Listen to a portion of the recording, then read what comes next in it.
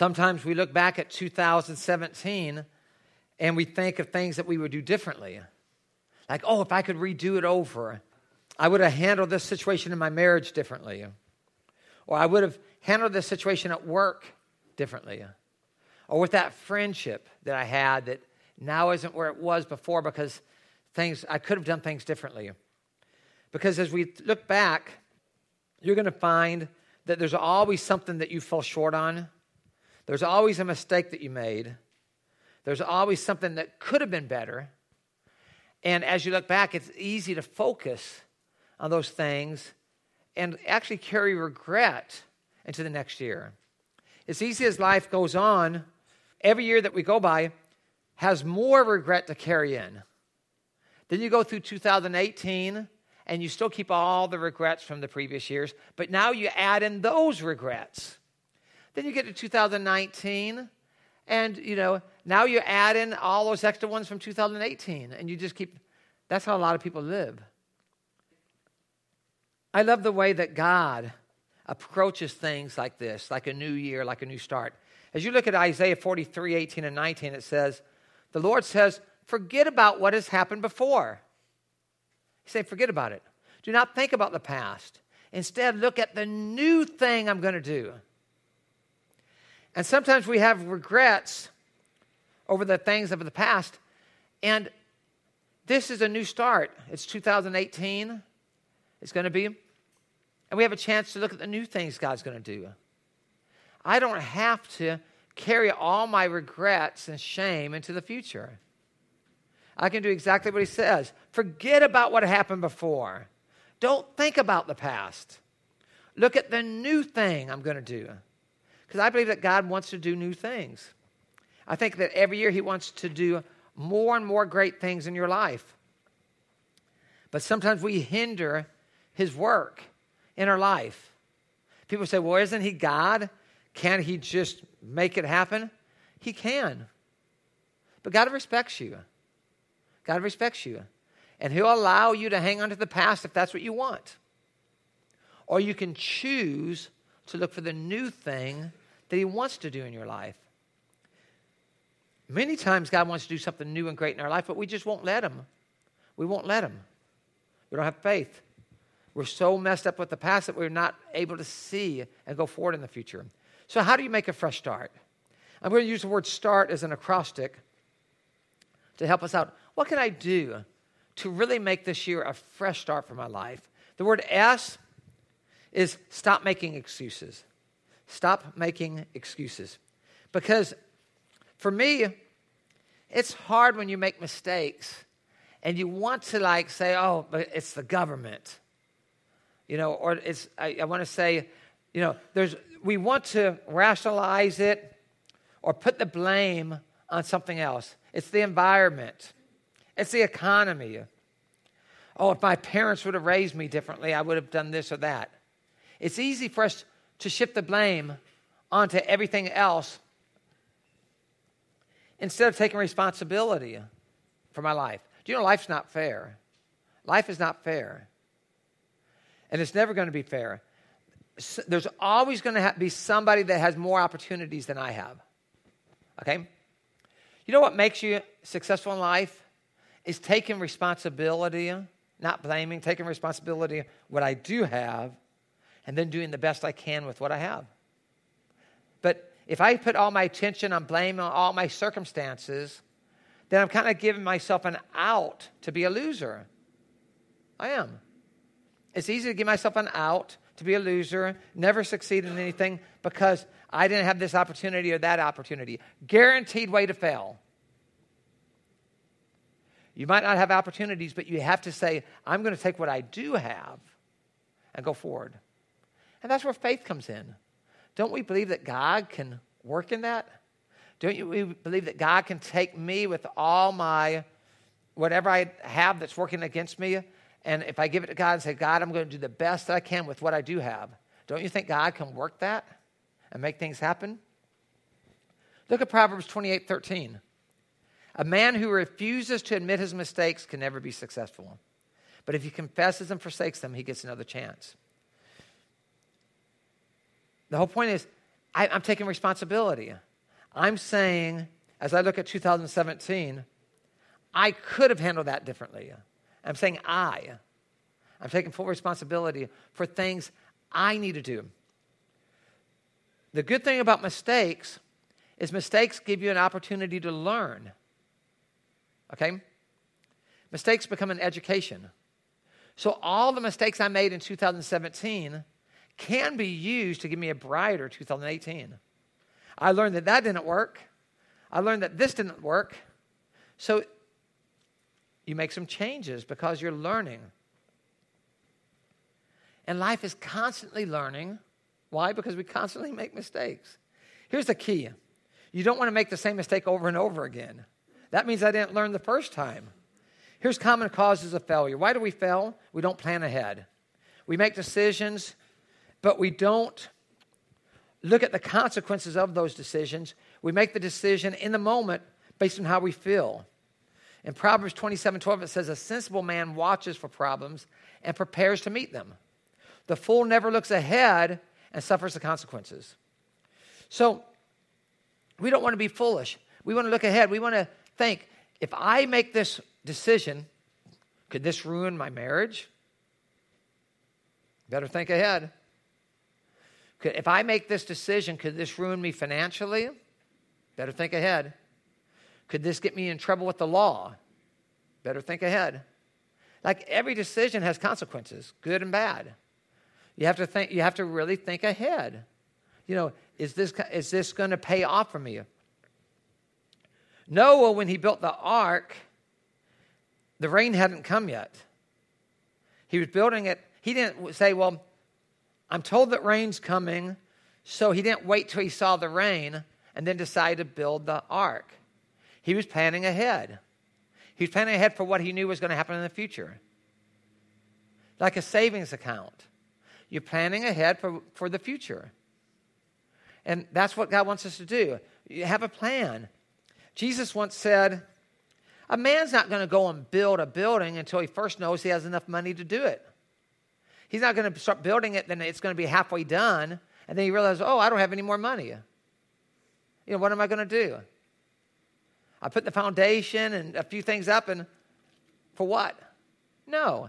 A king doesn't go to war without first counting how many soldiers he has and how many soldiers that other people have. Because if he's going to go to war, he wants to make sure he can win. If he's got 10,000 soldiers, they have 30,000 soldiers. The king's going to try to maybe we can talk this out. Let's see if we can work out a deal. He plans ahead. He's saying that's how we're to live. If part of the reason why we're not successful is we don't plan ahead. Number 2, or in your notes, we don't listen to others. We don't get advice from other people. In Proverbs 15:22, it says, plans fail without good advice. You want to listen to people. You want to get good advice. You want to listen to people that are successful in the areas that you want to be successful in. Okay, you can get advice from anybody, and I'm not saying that you can't learn from anybody, but I am saying this. If you want to be successful in the business that you're in, talk to people that are already successful in the business that you're in, because they know how to get there. Don't talk to some guy that's never been there before, but I think this, or I think that. You're wasting your time. They don't know. They've never been there.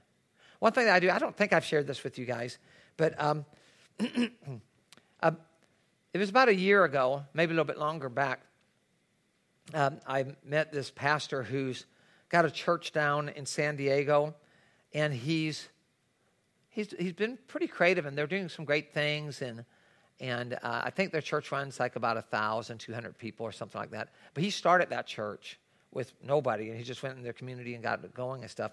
And he started it. He's around my age, I want to say, but he seemed like a very smart guy, a wise person. So I asked him, "Hey, would you mentor me? Would you mentor me? Spend some time with me?" I talked to him on the phone. We emailed each other back and forth. He's giving me, "Hey, read this book. This is great." You know, all these type of things. Do you know why I listened to this guy? Because he's done it. He's done it. Do you know that there's books out there on how to build a good, healthy church? And the person that wrote it was some seminary professor that's never built a church ever in his life. Never done it. And you know what? You read the book and you can tell that he's never done it. You can tell. He doesn't know what he's talking about. What I like about this guy is he's actually done it. He's actually doing it. And it's something like when I look at his church, I like it because it's sometimes a church can be large, but it doesn't mean it's healthy. You know, just like, you know, I can be big. It doesn't mean I'm big and strong. I could be big but weak. You know, but what I like about him is the things I see about his church. They seem like they're like a very healthy type of church, because my pursuit is to have the healthiest church that we can have. I want a healthy church, just like you want a healthy body, right? And the Bible, it describes the church as the body of Christ. I'm seeking for health, and he seems to be that way. But here's the amazing thing about this. You would think guys like that are doing things really healthy and strong, that you might have 100 pastors going to him and said, hey, what are you doing? Show me how.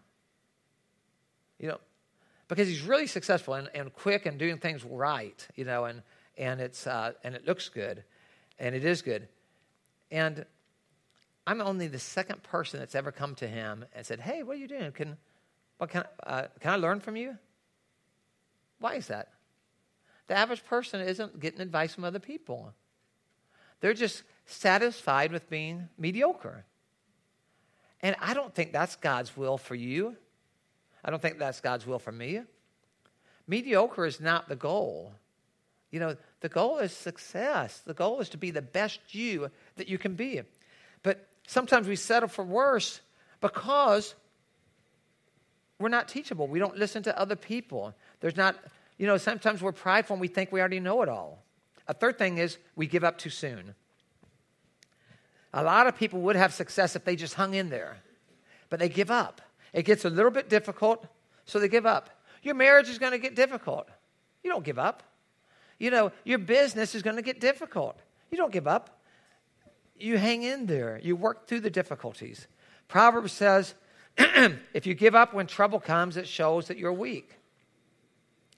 It's guaranteed that trouble's going to come. You don't give up. You fight through it.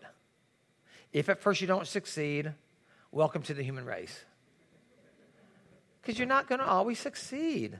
Life is hard. But people give up because they quit too soon. There's this general, and he was in this war, and he lost 66% of the battles they fought in. But he kept fighting. He didn't give up. He kept fighting, didn't give up. You know, if you're losing 66% of the time, it's kind of bleak. It's not good odds. But George Washington won. Okay, he did it. He didn't give up.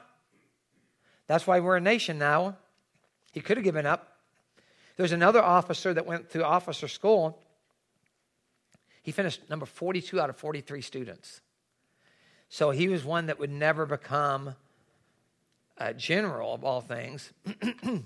But Napoleon ended up conquering all of Europe, even though he was number 42 of 43. What does that mean? Nobody else believed in him. Because how would you finish 42 in a class of 43 people if your teachers believed in you? His teachers didn't believe in him. They thought he can be an officer. He passed, he can be an officer, but he's never going to be anything. And he conquers all of Europe. Why? He believed in himself. He didn't give up. He didn't allow other people's opinions of him to affect what he thought about himself. There's a guy that ran for office, political office. He lost in the state. He once got a 2-year term. Then he ran again and lost that one. Later on, he got a 4-year term, and then he lost again. And I think he only won 2 elections before Abraham Lincoln became president. I think he lost 9 or 10 elections. It's something like that. But he became president of the United States. Come on, if you're running for office and you lose 3 or 4 or 5 times, don't you get the point that they don't want you? But he didn't give up. He apparently believed in his cause enough to fight in there. I think of Edison when he was trying to come up with the light bulb. They said he had failure after failure, trying this chemical, that chemical. And no matter how many failures he had, he kept trying. Experiment. And then he eventually gets the light bulb. But in chemistry class, if I try the experiment once or twice and it doesn't work, I give up. Okay, I'm not a chemist. That's enough for me. How about the guy that led, I don't know if it's still the record, but it used to be a while back. The guy in baseball, he struck out 1,330 times. Who strikes out 1,330 times? Well, Babe Ruth. That's who strikes out 1,330 times. At the time, he had 714 home runs, which was at that time more than anybody, at that time. But that's unbelievable. He struck out almost twice as much. He was quoted as saying, "Never let the fear of striking out keep you from taking a swing." I'll tell you what, for being the strikeout champion, everybody wanted him on their team because he hit so many home runs. John Creasy, he got rejected. He wrote books. He got rejected 753 times before he finally got a publisher that would publish one of his books. Once he got going, he got 564 books published. How is that? That nobody wants you, and then all these publishers read what your material is, and they say no one's going to like it. And one guy finally gets you a shot, and everybody likes it so much that he ends up writing and publishing more books than anybody else. How can anybody write that many books in a lifetime anyway? And then I think about Macy starting in retail. He had this idea about retail, so he started a store and it flopped. He lost a lot of money, but he tried again. And it flopped, and he lost a lot of money. So he got a different idea of how to do retail, and then he tried it again, and then it flopped. It wasn't until the 8th. He went out of business 7 times before he finally decided, I'm going to start a new one. I'm going to actually call it Macy's. I'm going to name this one after me. And that's the one that made it. And everybody buys at Macy's. But don't you think if you went into business to start a store and it flopped the first time, the second time, the third time, that you would get the clue that that's just not the field you should be in? But nobody's laughing at Macy now. See, it's too soon to quit. I think people quit, and sometimes success is right around the corner, and they just don't know it. Next in the word start, T. Take stock of my life. Evaluate your experiences. Look at what you have left after a failure. Maybe you had a financial failure. You can spend all your time looking at how much money you lost. That's going to really get you encouraged. Or you can look at what you have left. Okay, I can't do what's lost, but this is what I have left. Okay, with what I have, what are the steps I need to do to start rebuilding? That's the only way. If you focus on what you lost, you're just going to give up. I'm going to tell you what, there's a lot of people that lost money. Many times they're successful. I mentioned the story about Macy, right? People lose money all the time, and they come out successful. They become millionaires and billionaires. But a lot of them lost a lot of money in education. Education can be expensive. Macy had a very expensive education. He went broke 7 times. How do you do that, and then you end up making it? Regardless of what happens in 2007, what happened in 2017, in 2018, you have more experience. You have more experience because you just experienced another year of things that you could learn from, if you learn from it. Look at Galatians 3:4. You have experienced many things. Were all those experiences wasted? I hope not. You've experienced many things. Were all those experiences wasted? I hope not. Here's how you succeed, is you don't waste the experiences that you learned last year. You don't waste them. You learn from them so you don't have to relearn it again later. Sometimes people don't learn from their mistakes, so later on they have to relearn again. God will allow it to happen again. Okay, you didn't get it the first time. Maybe, let's see if you can try again. And you have to make how many times do you have to make the mistake over and over and over again before you get a clue that I've got to change. God gives you experiences that will help you, personal experiences. We've all gone through personal experiences, relationship experiences, experiences that you've had with people, being married, friendships. All those experiences God will use in your life if you don't waste the experiences. Things that you've learned on the job or at school. Those things, if you don't waste them, those are experiences that will help you in the future. Spiritual experiences, things that you learn coming to church, things that you learn from reading your Bible. Those experiences, God will use them for your good if you don't waste them, if you actually take it in and use it. Painful experiences. Don't waste the pain. God will use those in your life if you learn from them. Just because you go through pain doesn't mean that you've learned from it. If you learn from the pain, God will use that. So you ask yourself, what have I learned? Some people have lived 40, 50, 60 years, but they haven't learned 40, 50, or 60 years worth, because some of them, sometimes we don't learn from our mistakes. You want to learn from it. What are my assets? What do I have going for me? Like you might feel like, oh, my life is ruined. Then I say, well, do you have your health? Well, yeah, I have health. You have freedom, right? You live in the United States, right? So you have freedom to do a lot of stuff, right? Yeah. Are you mentally sound? Yeah. Do you have friends that love you and care about you? Yeah. Do you have the Lord? Yeah. I believe in God. Do you have a church family? Yeah. Your life's not ruined. Look at all those assets you had. See, sometimes they look financially, I got ruined financially. With all those assets, there's no reason why you can't climb back to the top. There's no reason. Next, who can help me? Are there people out there that can give me help? I love the fact that I met this guy in San Diego, and I'm spending time with him, and he's giving me wise advice. There's people out there that can help you, so you can always learn something. There's people that will help you with your marriage. There's people that will help you with your job, with every aspect of your life, if you're willing to seek it. When you're making a fresh start, some of your experiences are faulty. So, for example, you're in third grade, and some PE teacher tells you that you're uncoordinated. And now you're 40 years old, and you believe that you're uncoordinated because of what somebody said to you, 32 years ago. Okay? People do that. People have an experience when they're a child, and it affects them later on.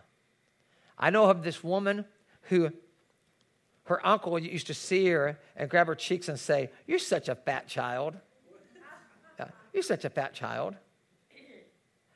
And that's haunted her whole life. It's haunted her whole life.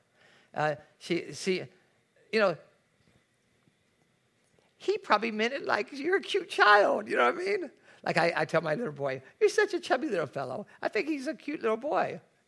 But it's how you process it. It's what you think about it. And she saw it in a way that she carried it on in her life. And sometimes your parents say something when they're angry, like you're a child, and out of anger, they say something, and you remember it. It was when you're a child, and you're hanging on to that as if that's your identity. My dad always said I'd never amount to anything. And you were like 11 years old. And it's because you weren't taking the trash out when you were asked to. You're thinking, I'm never going to amount to something. But he just said that, you're never going to amount to anything if you can't take on responsibility. And then you hang on that. He said, I'm never going to amount to anything. People do that. And now you're grown up and you're still hanging on to these things that were said to you that weren't true to begin with. We believe stuff. We're very impressionable when we're children. And we hang on to these things, and we let it affect our identity, our self-image. You got to let that stuff go. People teach you lies all the time. Let it go. Don't hang on to that. Hang on to God's word. It will teach you the truth. Next in the word start, A is act in faith. Make 2018 like you're launching out into new territory. You can make any changes you want to. If you want to change a circumstance, it takes faith. Let me tell you why. If I don't believe I can change that circumstance, I won't try.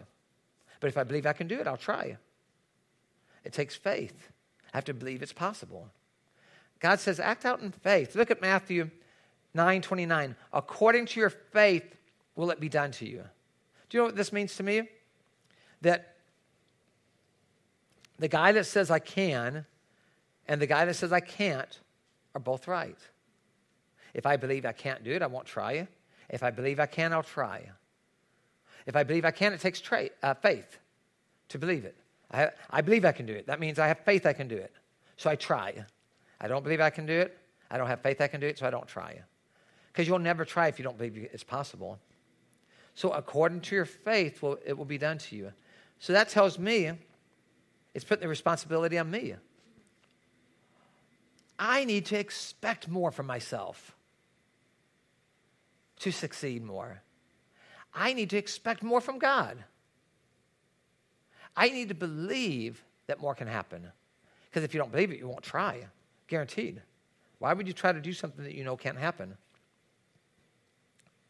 To act in faith, I can't feel sorry for myself. I can't think, well, I don't have this, I don't have that. I've got to believe in something bigger than myself. I've got to try. Regret's just going to hold me back. Real success is built on failure. It is. That's how you learn things, is by your mistakes, if you choose to. And since we all make a lot of mistakes, we have the ability to be constantly learning. We don't always do that, but we have the ability to be constantly learning because we all make mistakes.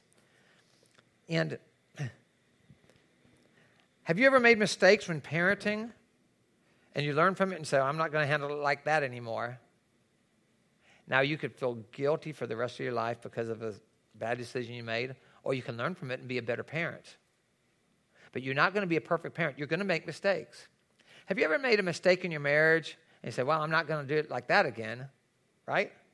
What does that mean? Because you're learning. You could feel regret forever about why would I do that? That was a bad decision for the marriage. That wasn't smart. You can hang on to the regret, or you can learn from it and become a better husband, become a better wife. What you're not going to do is you're never going to reach a point where you don't make mistakes. Mistakes are going to happen. The key is, do I learn from them and change? Am I educated by those mistakes? Or am I uneducated by those mistakes? But the mistakes are going to happen. Mistakes can be the best thing that ever happened in your marriage. It can be the best thing that ever happens in your education, at school. Mistakes that you make that make you think, I better change my study habits so I can be more successful. Mistakes can be the best thing that ever happens at work. Have you ever thought about Microsoft? All the mistakes they've made? Think about it. People think of Bill Gates as being a genius and because, he's very wealthy and stuff. But I don't know if you remember this. Windows 1.0, it was a fiasco. And 2.0, it was a disaster.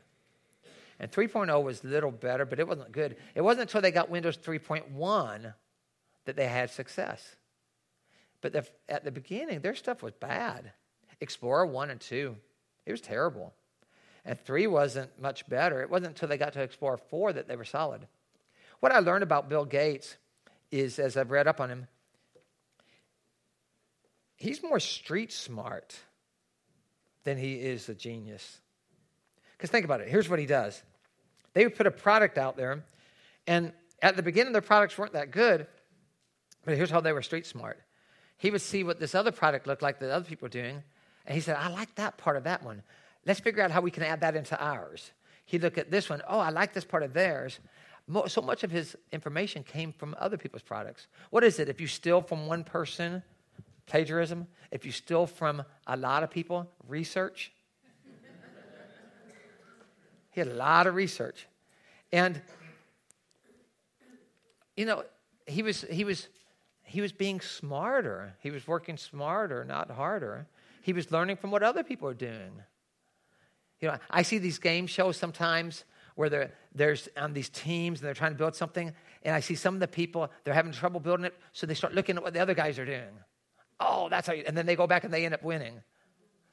They stole their information from the other guy.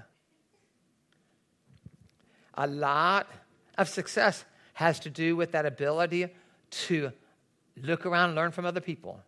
See what everybody else is doing, and you can become very successful. Proverbs 16:9 says, we should make plans counting on God to direct us. Make plans for 2018.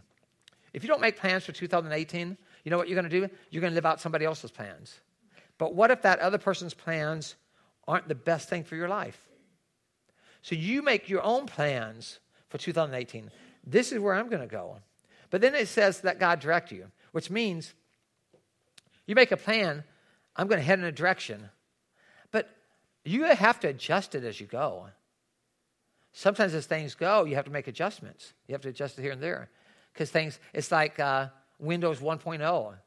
Thank God he made some adjustments, right? So you make adjustments as you go, but you have a plan. You have to head somewhere. It's less important for success. It's less important that you reach your goals. It's more important that you have a goal.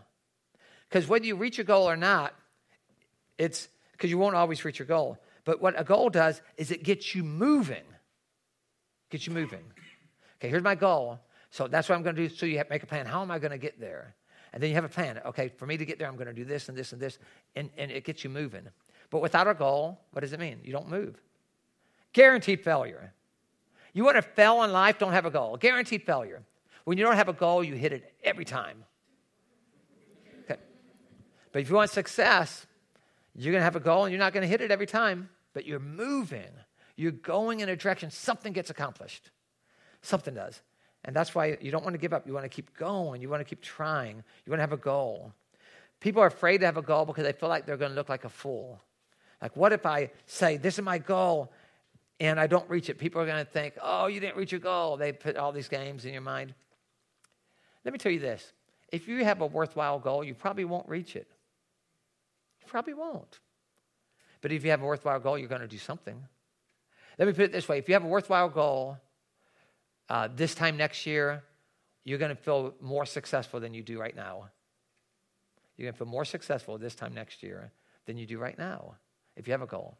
Because that means you're going to get somewhere. You're going to do something that moves you down the road. You're going to be farther along than what you are now, but without a goal, you don't move anywhere. We as a church, we have to have goals. I was talking about the guy that mentors me. One of the things that's, and he's 100% right, is churches have to have goals, which I've always known.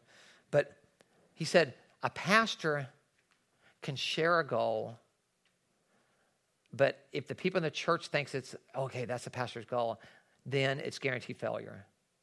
Because the church is not the pastor, the church is the people. You know, the church is not a building, right? The church is the body of Christ. It's us. Who is the church? It's us. We are the church. And he says, a pastor can lead and say, let's have a goal. Our goal is to be in average attendance next year by this time. Our average attendance, 150 people a weekend. That can be a goal. That is my goal. That's my goal. But he says, as long as it's my goal, it means nothing. It's just something I say. The only way that it's a goal is when it becomes your goal. Like all of us have to say, okay, that's my goal then. All of us. Because we're the body of Christ. We're the church. Now someone said, well, Jimmy, why would, okay, you just picked a number out of the sky, which I didn't really pick it out of the sky. It's something that I've been thinking through. Like, what would be the goal for next year? But why would we have a goal for 150 people? Well, we all know the spiritual reason why. I think everybody does. The spiritual reason why you have a goal for reaching people for Christ is marriages will get healed, families will be healed. There's people that are addicted to things, they're messing up their life, and through the church and ministry, their life gets together. There's people that don't know Jesus, that need to know Jesus. And, you know, we all know the spiritual reasons why you have goals to reach people. But there are practical reasons too. There are very practical reasons.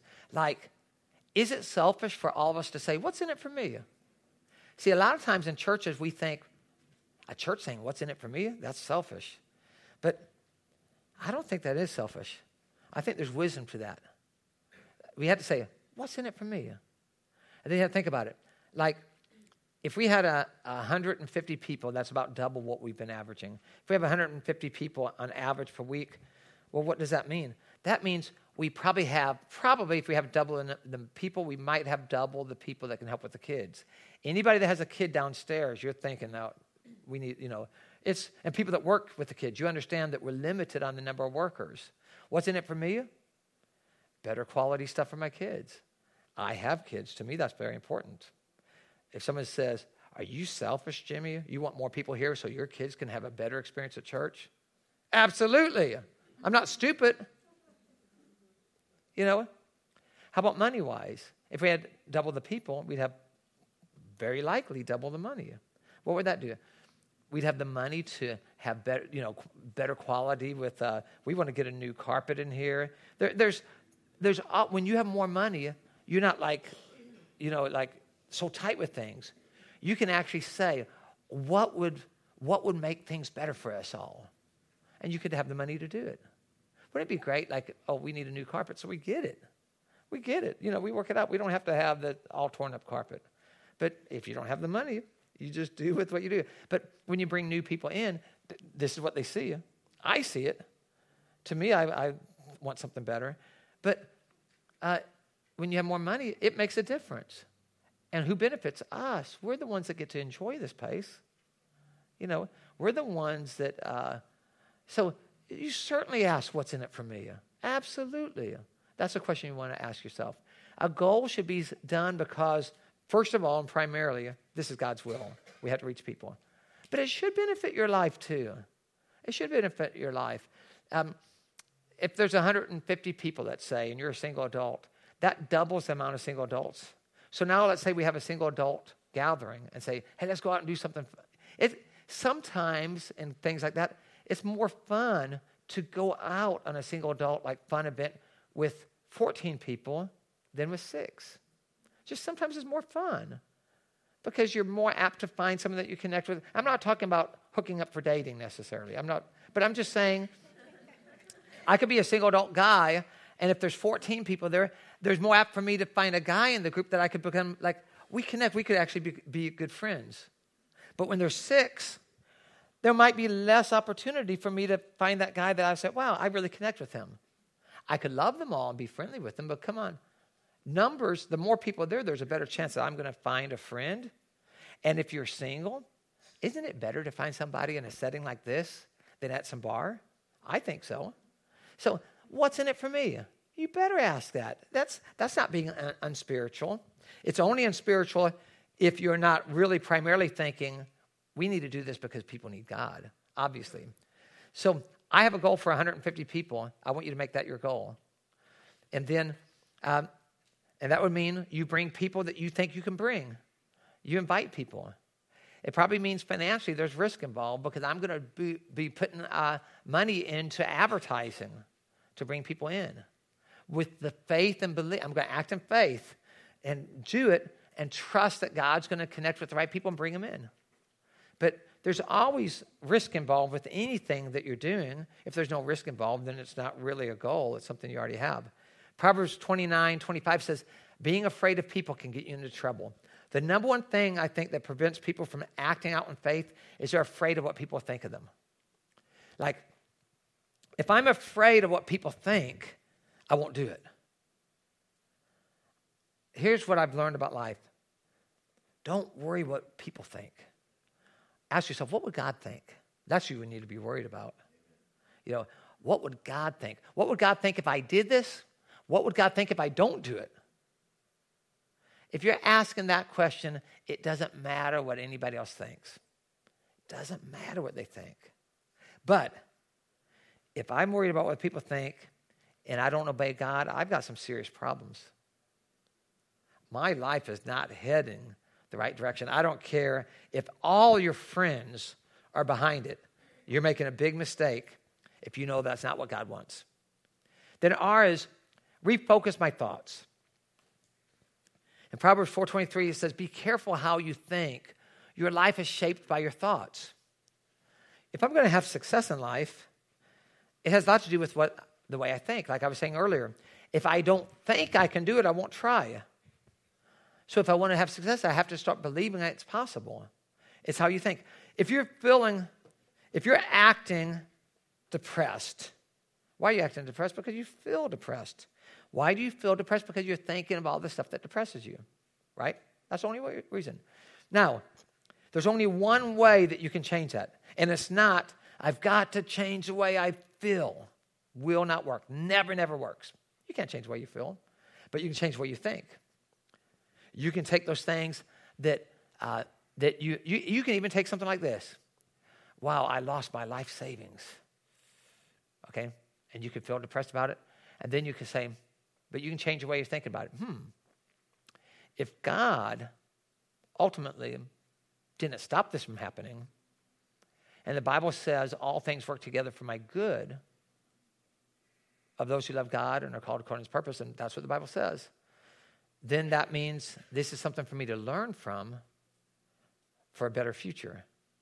If God says, for I know the plans I have for you, declares the Lord, plans to prosper you, not to harm you, plans to give you hope in the future, and since that's what he says, then that means that this is all part of that learning process to make me better. And now my mind changes. Okay, if God's going to use this for my good, then what can I learn from this to start heading in that direction? And then I'm feeling, because I believe this, I'm feeling God's going to use that for my good, because that's what I feel. And you know what comes out? Not depression. You know what comes out? Is peace. He said he was depressed before. He's peace. What's the difference? What happened to you? What changed your feelings? The way I thought about it. The way you think about it changes the way you feel. The way you feel about it changes the way you act. You can't change your feelings. You can change the way you think. Once you change the way you think, that will change the way you feel. It will change the way you act, and it will change your whole life around. And you'll be amazed at some of the things that you can go through and come out ahead simply because you changed the way you thought about it.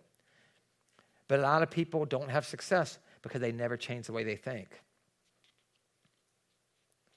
In Psalms verses 1 through 3, it says, happy are those who are always meditating on God's word. They are like trees along a river. They do not dry up. They succeed in everything they do.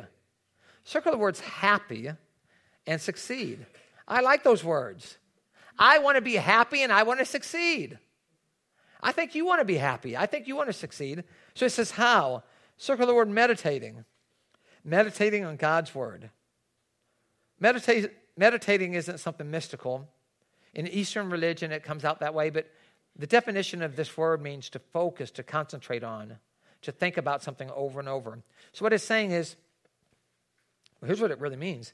It says, you can read the Bible and let it go in one ear and out the other, okay? And you don't have happiness and you don't have success. You can hear a message from the Bible like what we're doing now, and it can go in one ear or out the other, or you remember it here, but you walk out the door and you kind of forget about it, and you don't have success and you don't have happiness. Okay, what it's saying is meditate means you focus on it, you concentrate on it, you think about it over and over again. So the difference would be when you're reading a chapter in the Bible, you don't read the chapter and check it off your to-do list. My goal is to read through a chapter every day, and then you walk away and you don't think about it. Because what does that really do for you? If you want happiness and success, it would mean I'm reading the Bible, I'm thinking about it, I'm writing down notes. You might even see something in there like, I want to memorize this one. You write it down on a memory card and start memorizing it. What it means is you're focusing on it. You're concentrating on it. Because how many things have you heard that you forget about that you never think about again? Most things. Do you know that they say when you preach a message, 85% of the things I'm going to say, by Wednesday, it's totally out of your mind. You'll never think about it again. Again, totally out of your mind. So I put all these hours into putting a sermon together that 85% of it you're never going to think about again. So, but I hope the 15% that you do think about is meditate on God's word. When I'm reading the Bible, I'm going to get everything out of it that I can. I'm going to concentrate. I'm going to focus. And then, if I do that, I'm going to have success, and I'm going to be happy. It's going to give you a better life. A lot of the reasons why our life isn't going as well as it could be is I'm not really allowing God's word really in. I believe it. I love it. I'm just not really letting it in all the way that I'm really getting it into my lifestyle. What I like about the Bible is it's I'll read it, And you'll read stories about, this guy murdered somebody, and this person was an adulterer, and this person was a liar and a cheat. This person did this despicable thing. And then they turn to God, and they become heroes. Heroes. You guys know that Moses was a murderer, right? Maybe you don't, huh? But it's not something that people think about. Why? Because when you hear about Moses, you hear about the Ten Commandments, you hear about all this amazing stuff that he did after he turned to God. A lot of people forget that before that he murdered somebody. They just forget. Oh, he was a murderer? How about Paul, St. Paul? He was a murderer, right? You say, no. Well, he was at least part of it. He was there when Stephen was preaching the gospel. He gathered his group together, and he took everybody's coats so that they were free to pick up stones and kill him.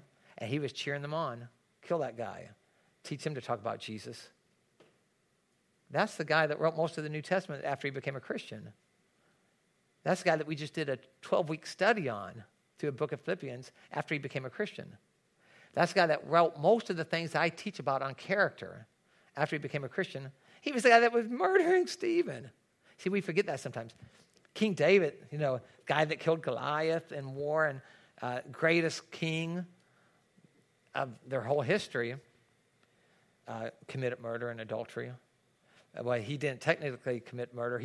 He committed adultery with this guy's wife, so he put that guy in the front lines, and then he told everybody else to retreat except for him, so they'd kill him.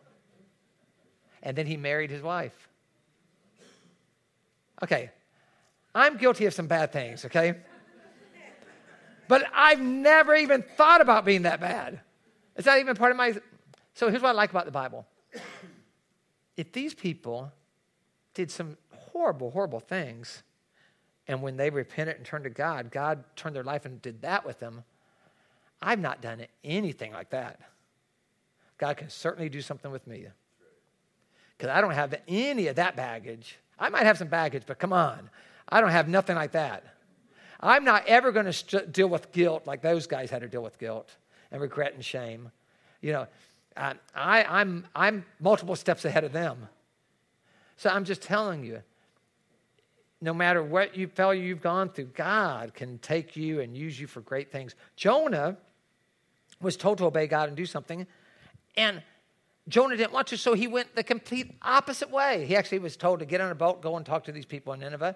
And he said, God, I don't like those people. He got on a boat and went the complete opposite way. So God did put him on some sort of Mediterranean cruise that you can read about later. But at the end of that cruise, he was really messed up. But here's what God did. He said, Jonah, I told you to obey me. You didn't. Zap! No, actually, that's not what he did. Okay, here's what he said. And the word of the Lord came unto Jonah a second time. Do you know what this means? He flat out disobeyed everything God told him to do. So God said, okay, have it your way. Treat it like Burger King, right? Have it your way. And then what happened was he had it his way, and his life was horrible. And then God came to the second time, and he said, hey, are you happy with life? And he's not. And he said, hey, I'm going to give you a second chance. Go talk to those people. And you know what Jonah did? He got up and he went and talked to those people. He went and talked to those people. And the word of the Lord came to Jonah a second time. I don't care what you've done that you feel guilty for, regret and shame. God's going to come to you a second time. He's going to say, what you did was bad. Okay, let's try again. That's the God of the Bible. He is not the God that zaps you. Anybody that has that view of God, like you're outlining zap, you don't know the God of the Bible. That's not the God that Jesus talks about. And then T in the word start is trust God to help me. God, I can't do it without your help. If I want a fresh start, I've got to quit trying and I need to start trusting. And here's what I mean by that. When I try, if I had the ability to do it, it would have already been done. What I have to do is I need to trust him. God, I need to trust you to help me. God, what do you want me to do? I'm going to trust him and just do what he says. What do you want me to do? Okay, I trust you. I'll do that. Okay, what next? Okay, I'll trust you. I'll do that. Am I going to trust God and do what he says? And Zechariah 4:6 says, you will not succeed by your own strength and power, but by my spirit, says the Lord. It's by God's help. God, I need your help. I cannot do it without your help. We see it all the time, like in AA and those, where someone believes in a power higher than themselves and now they can stop drinking. Why? They're trusting God. In 2 Corinthians 5:17, it says, when someone becomes a Christian, he becomes a brand new person inside. He is not the same anymore. A new life has begun. God's in the business of giving you fresh starts. That's what he does. He gives you fresh starts. So, maybe you're here today and in 2017, you really have some regrets. You wish you could do this different. You wish you could do that different. Those are all experiences to give you a better 2018 if you learn from them. So let's make a commitment. Let's learn from these things. Let's learn from my mistakes and then put them behind me, but learn from them so I don't make them again. And that means 2018 doesn't become a year with all those regrets I had and now another year of regret added onto it. It's now become all this education that I've had to make me better. And now I've even added another year of education because mistakes is what teaches you a lot of times. I've added another year of education. 2018 is better. That's why those people like Macy and Abraham Lincoln and all those people, they had a lot of failure, but they succeeded. That's why, is they learned from their mistakes. That's why we have light bulbs.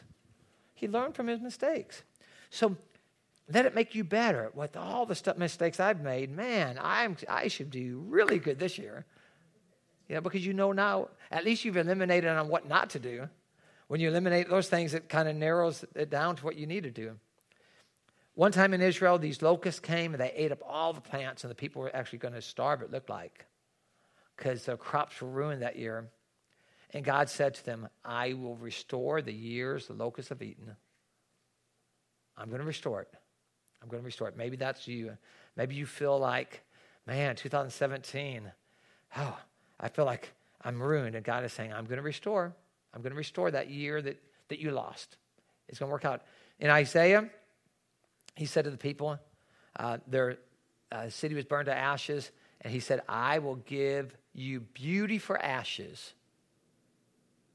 He's saying, you're looking at things, you're feeling like you're ruined. And he said, no, you're not. I will give you beauty for ashes. So God, you might feel like, my life's not where it needs to be. Trust in God. You'll be amazed at what God will do if you'll let him. Let's pray. Dear God, only you can fully know the hurt in my heart and the hurts that we go through. You know how we fall and how we fell, the things that we're ashamed of. You know how we've hurt other people, the mistakes that we made. And Lord, that's where we're relying on you most of all for a fresh start. And Lord, each of us want to take a responsibility for our lives. We don't want to come up with excuses and focus on the opportunities that we haven't gotten that other people might have. Lord, we want to take what we do have and become the best that we can be, trusting that you'll make the difference. Lord, forgive us for the times that we don't take advice from others. We don't even take advice from you. Lord, we want to be people of your word, that we look at your word. We want to meditate on it so we can have success, so that we can be happy. We want to have great lives. We know that you want to give us the best life possible. Lord, we're trusting you. We're thanking you. We're giving 2018 to you, and we're going to rely on you, and we're going to live for you and trust that you'll make the difference. It's in Jesus' name that we pray. Amen.